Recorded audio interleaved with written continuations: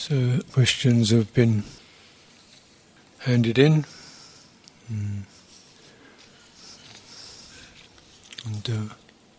so I don't respond to all the questions. I try to look at what I feel is perhaps most pertinent for what we're doing here, and also things that are of more perhaps general interest, although you may not be personally interested, but maybe a few people are.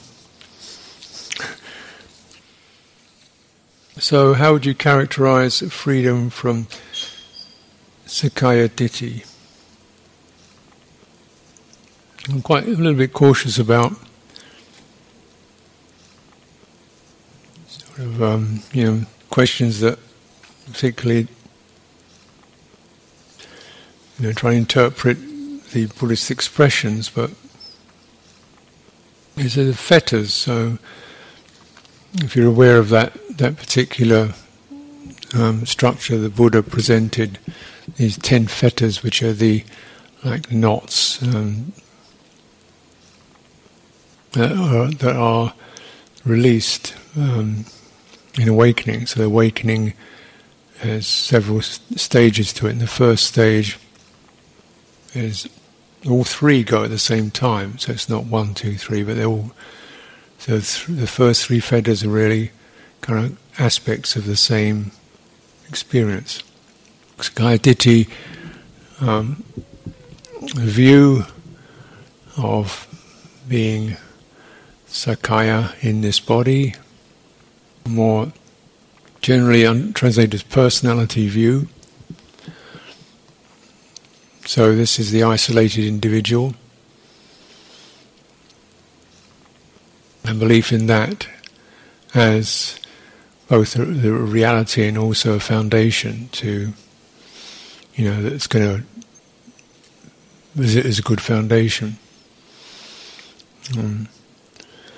And as we practice, we begin probably to recognize that personality is something we have to practice to sort of dislodge or to release rather than establish as a foundation. It doesn't mean there's no sense of self.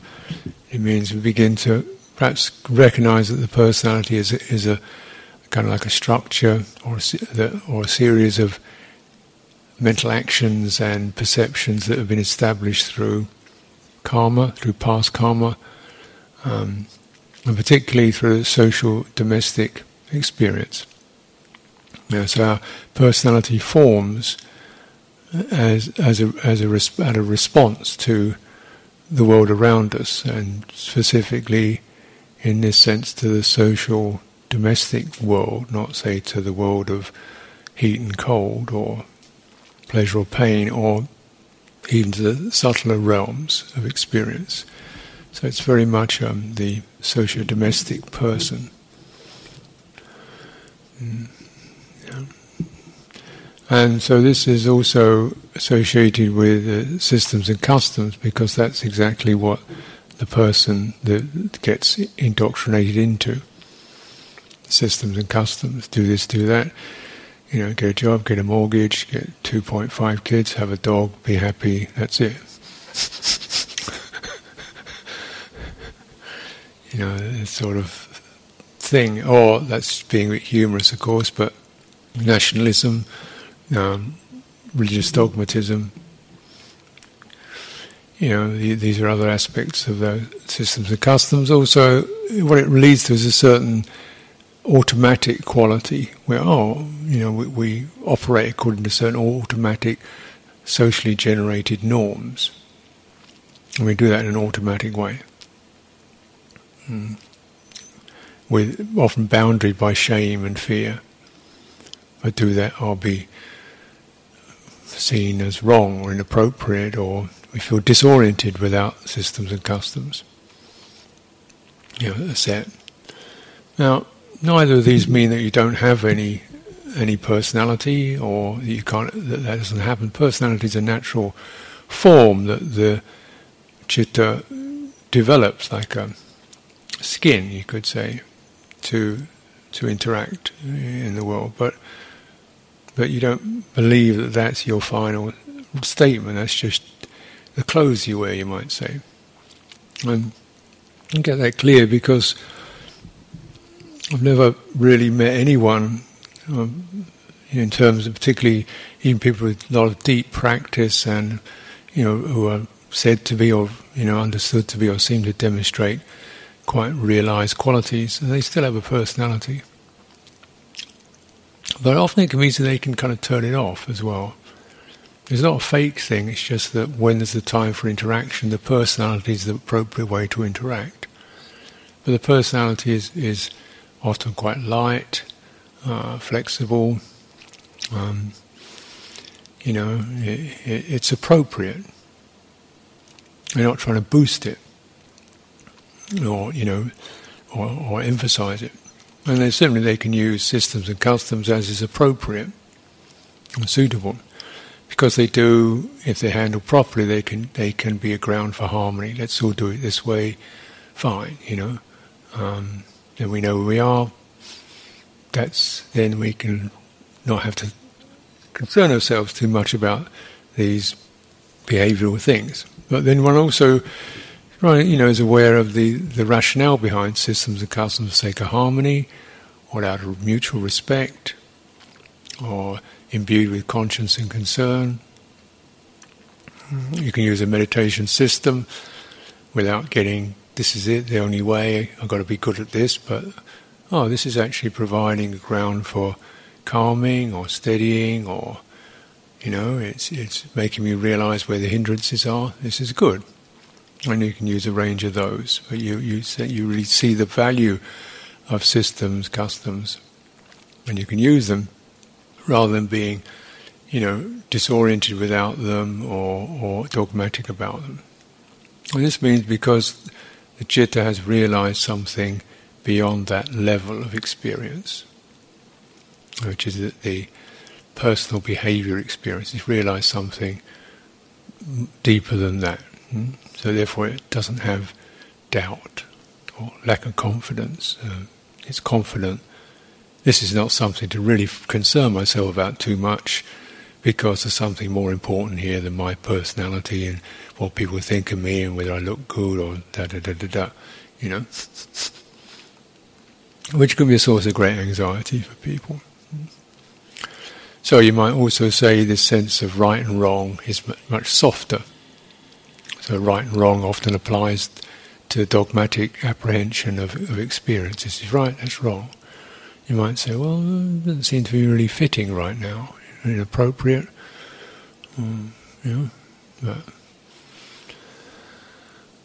the person with these fetters are deeply embedded will have a lot of personality issues, often complaining about themselves, in a tyrant experience, critical mind, complaining about themselves, going on and on and on, worrying about themselves, and also doing it to other people.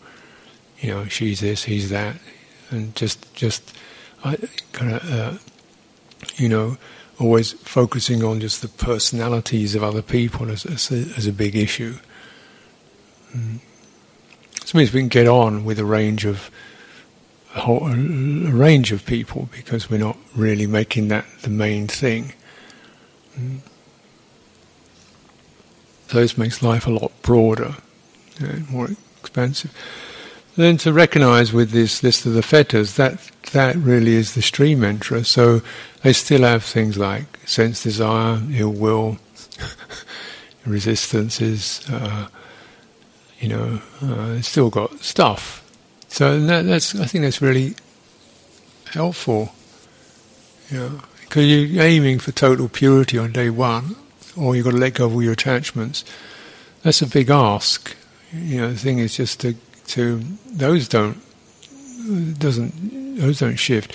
So the next two fetters are called resistance or irritability, which is certain quality. Don't want it. And the other is karma raga or sense desire. You bury yourself, or you find yourself diving into the peanut butter jar or something, or liking particular kinds of food or drink or sense desire.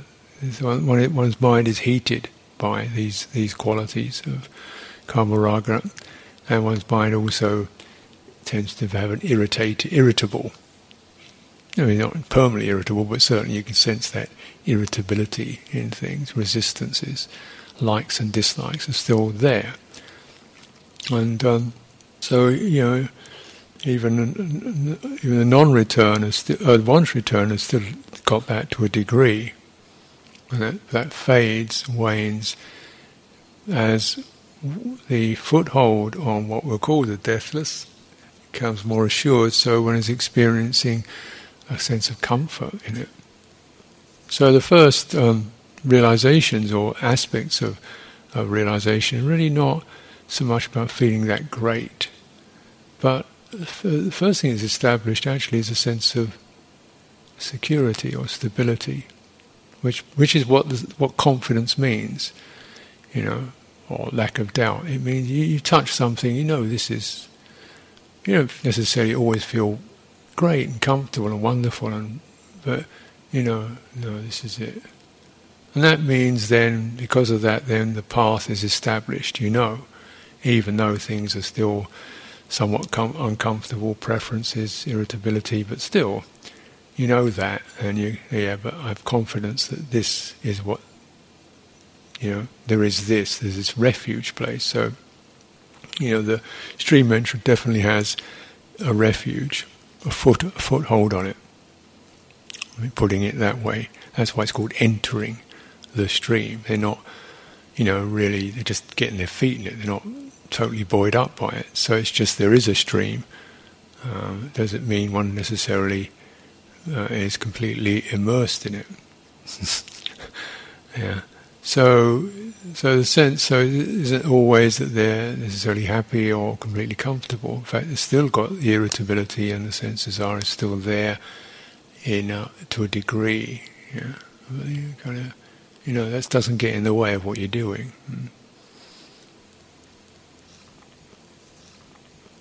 Yeah. So other fetters are the attachment to meditation qualities. So really attachment to fine mind states, and then even subtler mind states, absorptions in calm and ease and spaciousness. There's another two fetters, and those aren't. The stream interest still hasn't really broken those or released those. Then there's conceit, conceiving oneself to be something,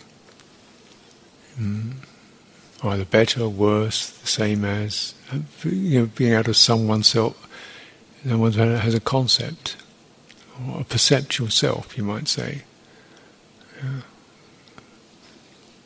So something we refer to. We have called mana, so conceiving. Self-conceiving as anything really, enlightened, half enlightened, somewhat enlightened, That's why the sort of really realised people just don't say about being enlightened generally. It's because it doesn't really make sense. It's just, you say, suffering has stopped. Because the idea of being somebody, being an enlightened being, doesn't make sense.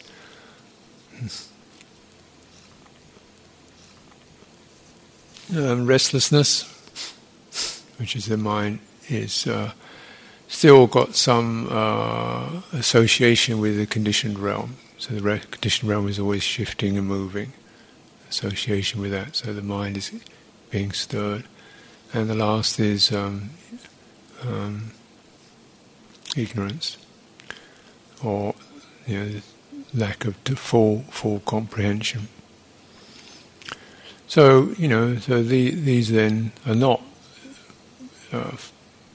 released yet.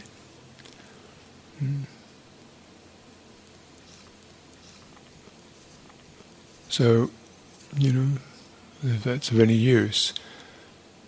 So really, but then the stream entry thing is supposed to be the perhaps the major breakthrough.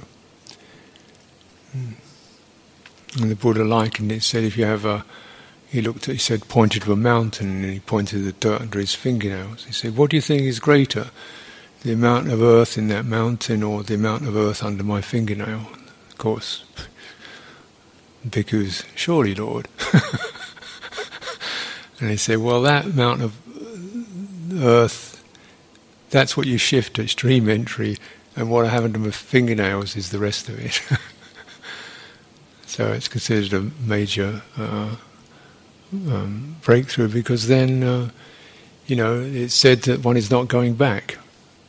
It's going to continue, it's going to deepen. And then the sense is to really keep referring to that, keep establishing it, keep acknowledging what drags one out of it, and increasing the sense of enjoyment of it, comfortable, so that the working on the subsidiary fetters. And you can notice, maybe what bothers you.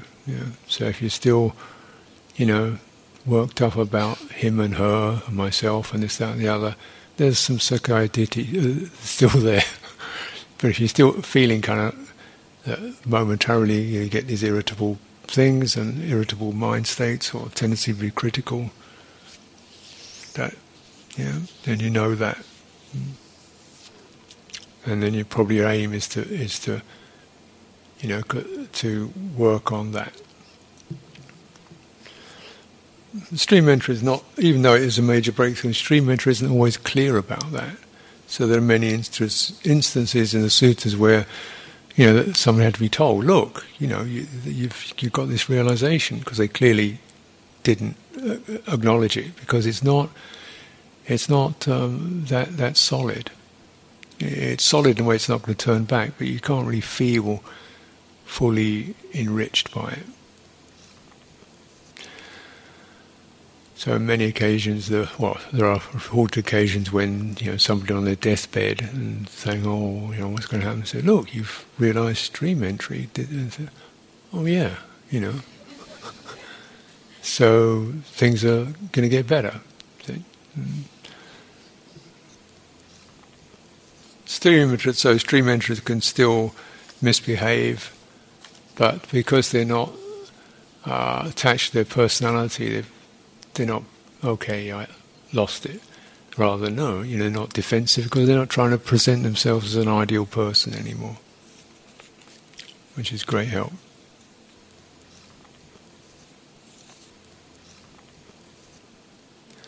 I have been experiencing the self-hatred and not good enough patterns. They were very strong today. Initially I resisted them, and two strong images or memories of childhood hatred experience arose. I have been trying to let go of those two experiences and memories since 2004, and they are still there, with anger for the caregiver. I want to release them and have metta for the caregiver. I have had metta towards the memories, and so this evening the patterns have softened. Any guidance is gratefully received.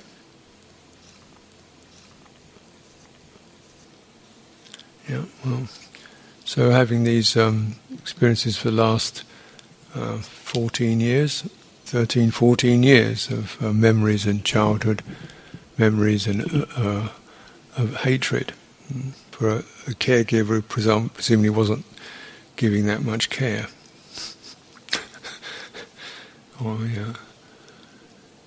So these can be parents, or school teachers or something. Someone one was vulnerable to, and were not able to respond appropriately to, as they should have done.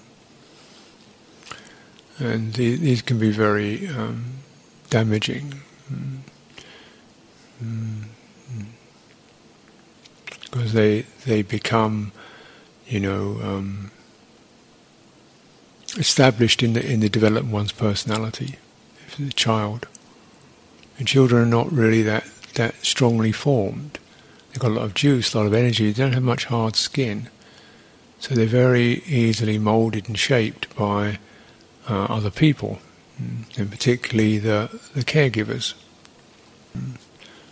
So if the caregiver is abusive or domineering, or maybe not so, necessarily, or even abandons them, let alone physically abuses them, but just doesn't care for them, abandons them, then that has an effect on the child's personality development.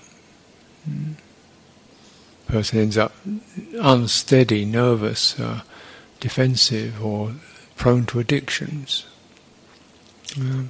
or feeling mistrustful of the world in general, or mistrustful of other people, not able to really relax and release and let go, and so on. So these patterns can come up, and when it begins to, unfortunately, this is not that uncommon.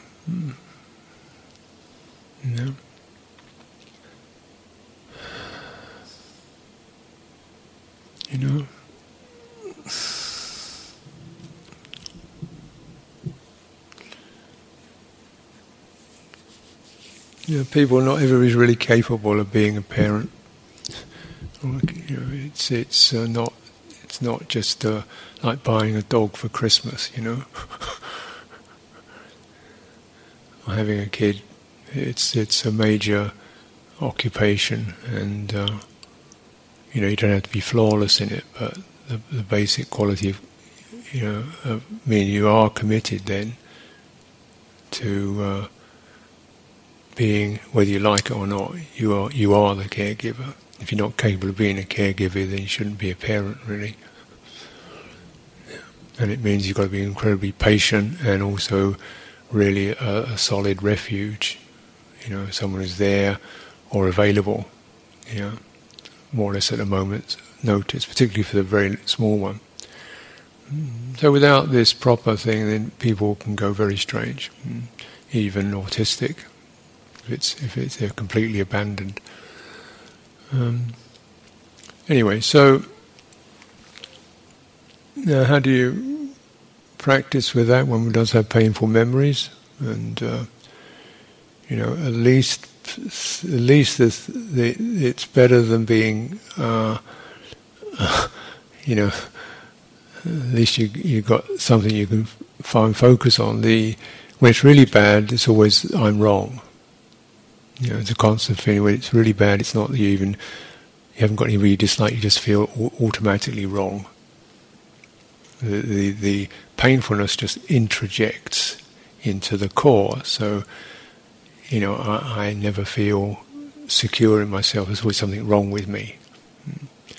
And I've got to do deals and do favours for everybody else because there's something wrong with me. I don't deserve anything, something wrong with me. This is where it introjects. So if it actually starts to, this person did me wrong, well, that's actually slightly healthier.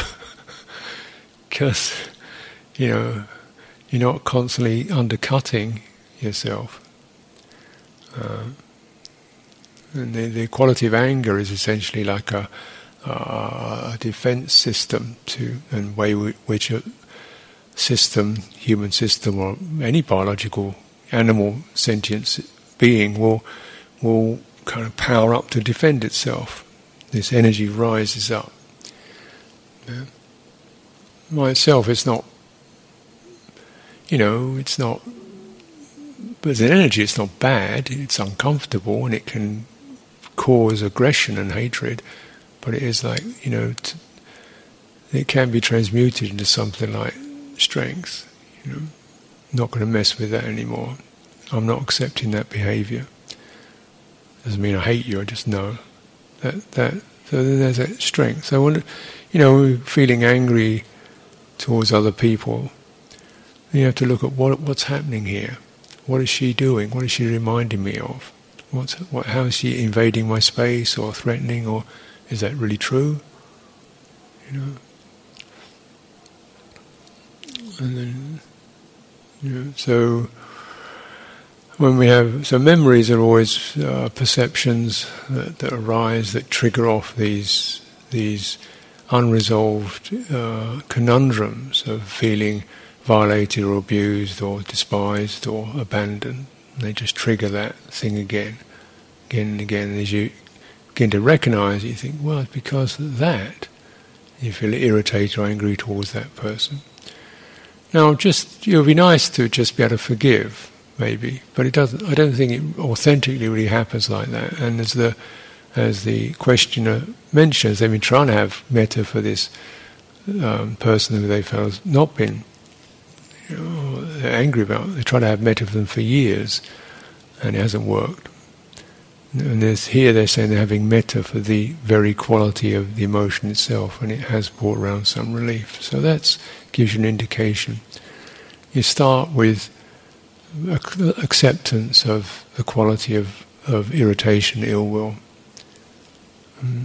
And general process in this regard, which one can, as a process that you can use in many situations, you've got to go from the thinking mind, which would always do things in terms of yesterday and 5 years ago and him and that. In other words, it's a reality out there, and it spins and it creates a lot of stories with it. You need to do the essence of it.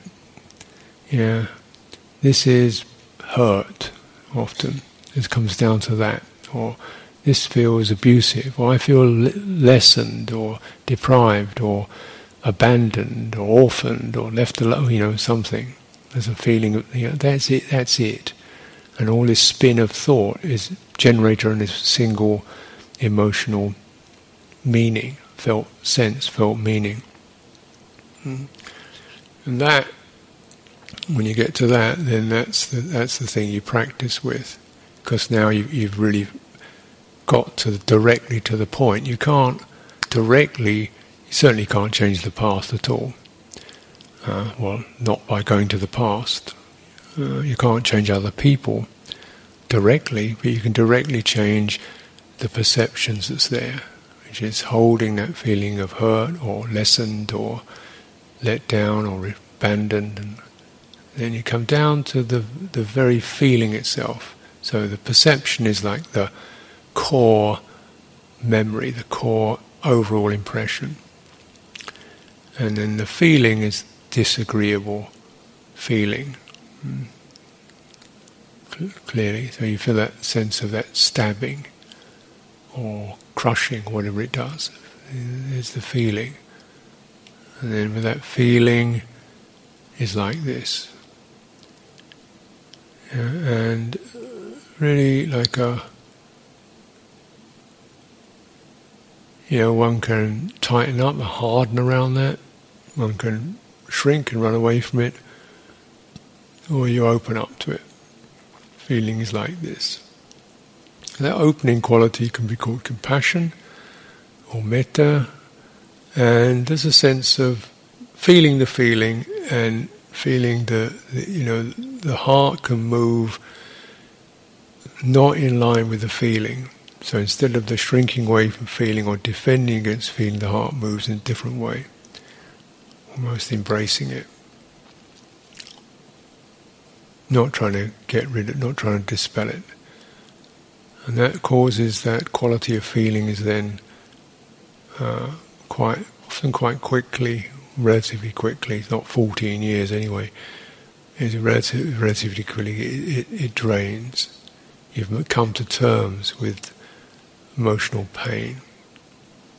You've met it and you've held it. And then you've taken the arrow out, and then you can start, widening that. So kindness towards oneself or who one is in that scenario.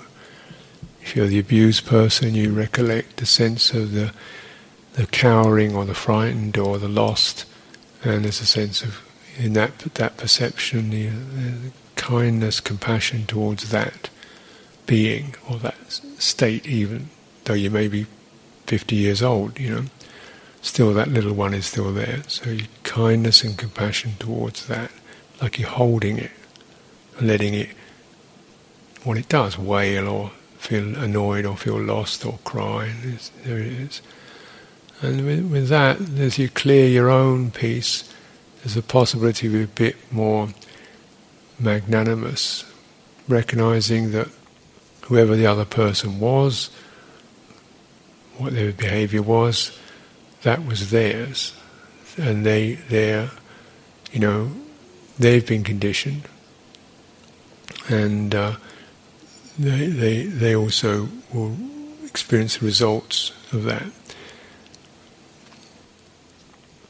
And sometimes when I've heard some difficult stories, you get men whose fathers bashed them around, and it's because their father bashed them around, and so the father was drunk and the grandfather was brutal, and the grandfather brutalized the father, and so the father grew up kind of tough and dismissive, and he was, you've got to be a man, bam, knocked his son around. So it just goes on.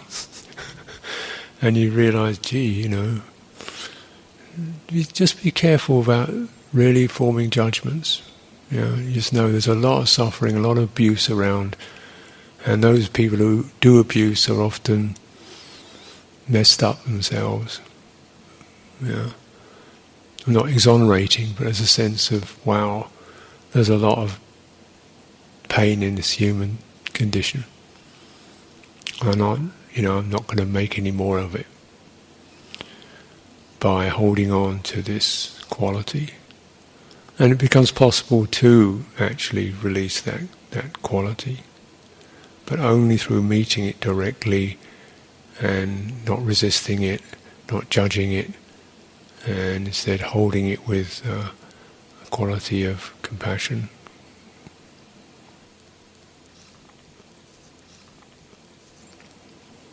The last question for tonight. Could you explain further on the mind and body being interconnected? Example, walking intention. The mind with the walking intention sends energy to the body, which receives it and translates to walking. During walking, mind also generating other thoughts not relating to walking. Also, there are other physical actions by other senses, example, seeing, hearing, breathing, etc., even sneezing, coughing. How is the mind and body connected in this process be explained in Buddha's Dhamma teachings? Well,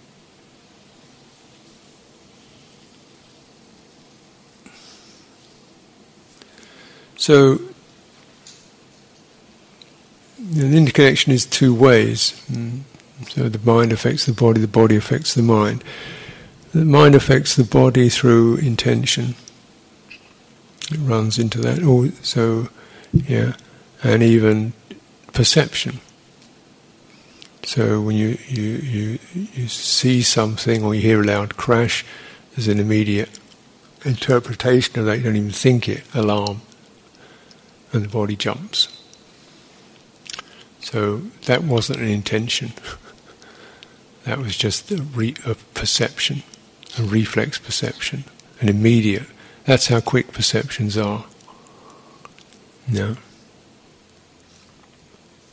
Particularly perceptions associated with threat, life, things like that. You flash that, the mind gets that even before you think it. So the mind is not the thinking system. It's also a perceptual. It comes through the eyes. The eyes see something and there's immediate chitta, resonance with that. And so the interpretation is a very clumsy word for that. It's an immediate perceptual hit, and then the body jumps or runs or tightens up. Similarly, certain thoughts, you drop them in and there's a reflex. That's not intention. It's perception. So that citta is activated through perception and feeling, and operates in terms of intention. So you may get that sense of a shock, alarm, and then something in you, how do I get out of here? Then the intention happens. So there's, in other words, there's involuntary and voluntary. Involuntary ones are things that just happen. Voluntary ones are ones that are determined. So, for example, sneezing, you don't decide, okay, let's get ready for some sneezing. It just, boom, it happens. And so, the mind is affected by the body is affected by the mind. The mind affects the body through intention and perception. And the body affects the mind just through body impingement. So the medium, really, the unifying medium is, we could say, energy. So when we sneeze, for example, the body energy field vibrates rapidly. So it affects the mind to a degree. There's a sort of, stirred up. It's not,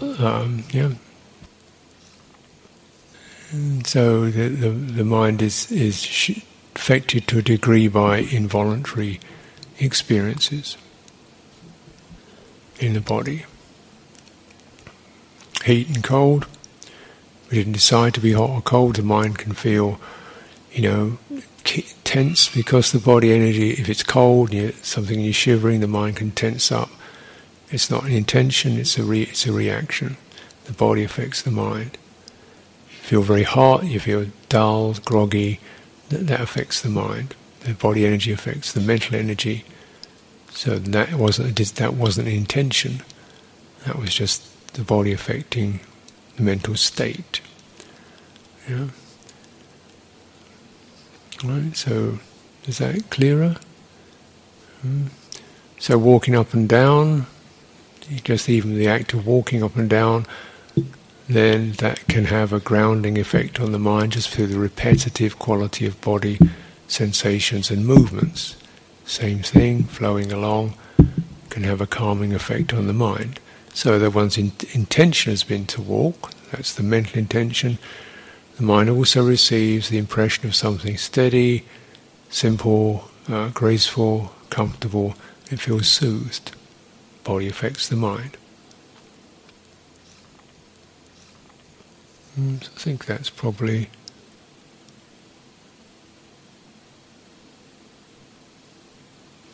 just bear any of that in mind, and you may find something relevant for yourself in that.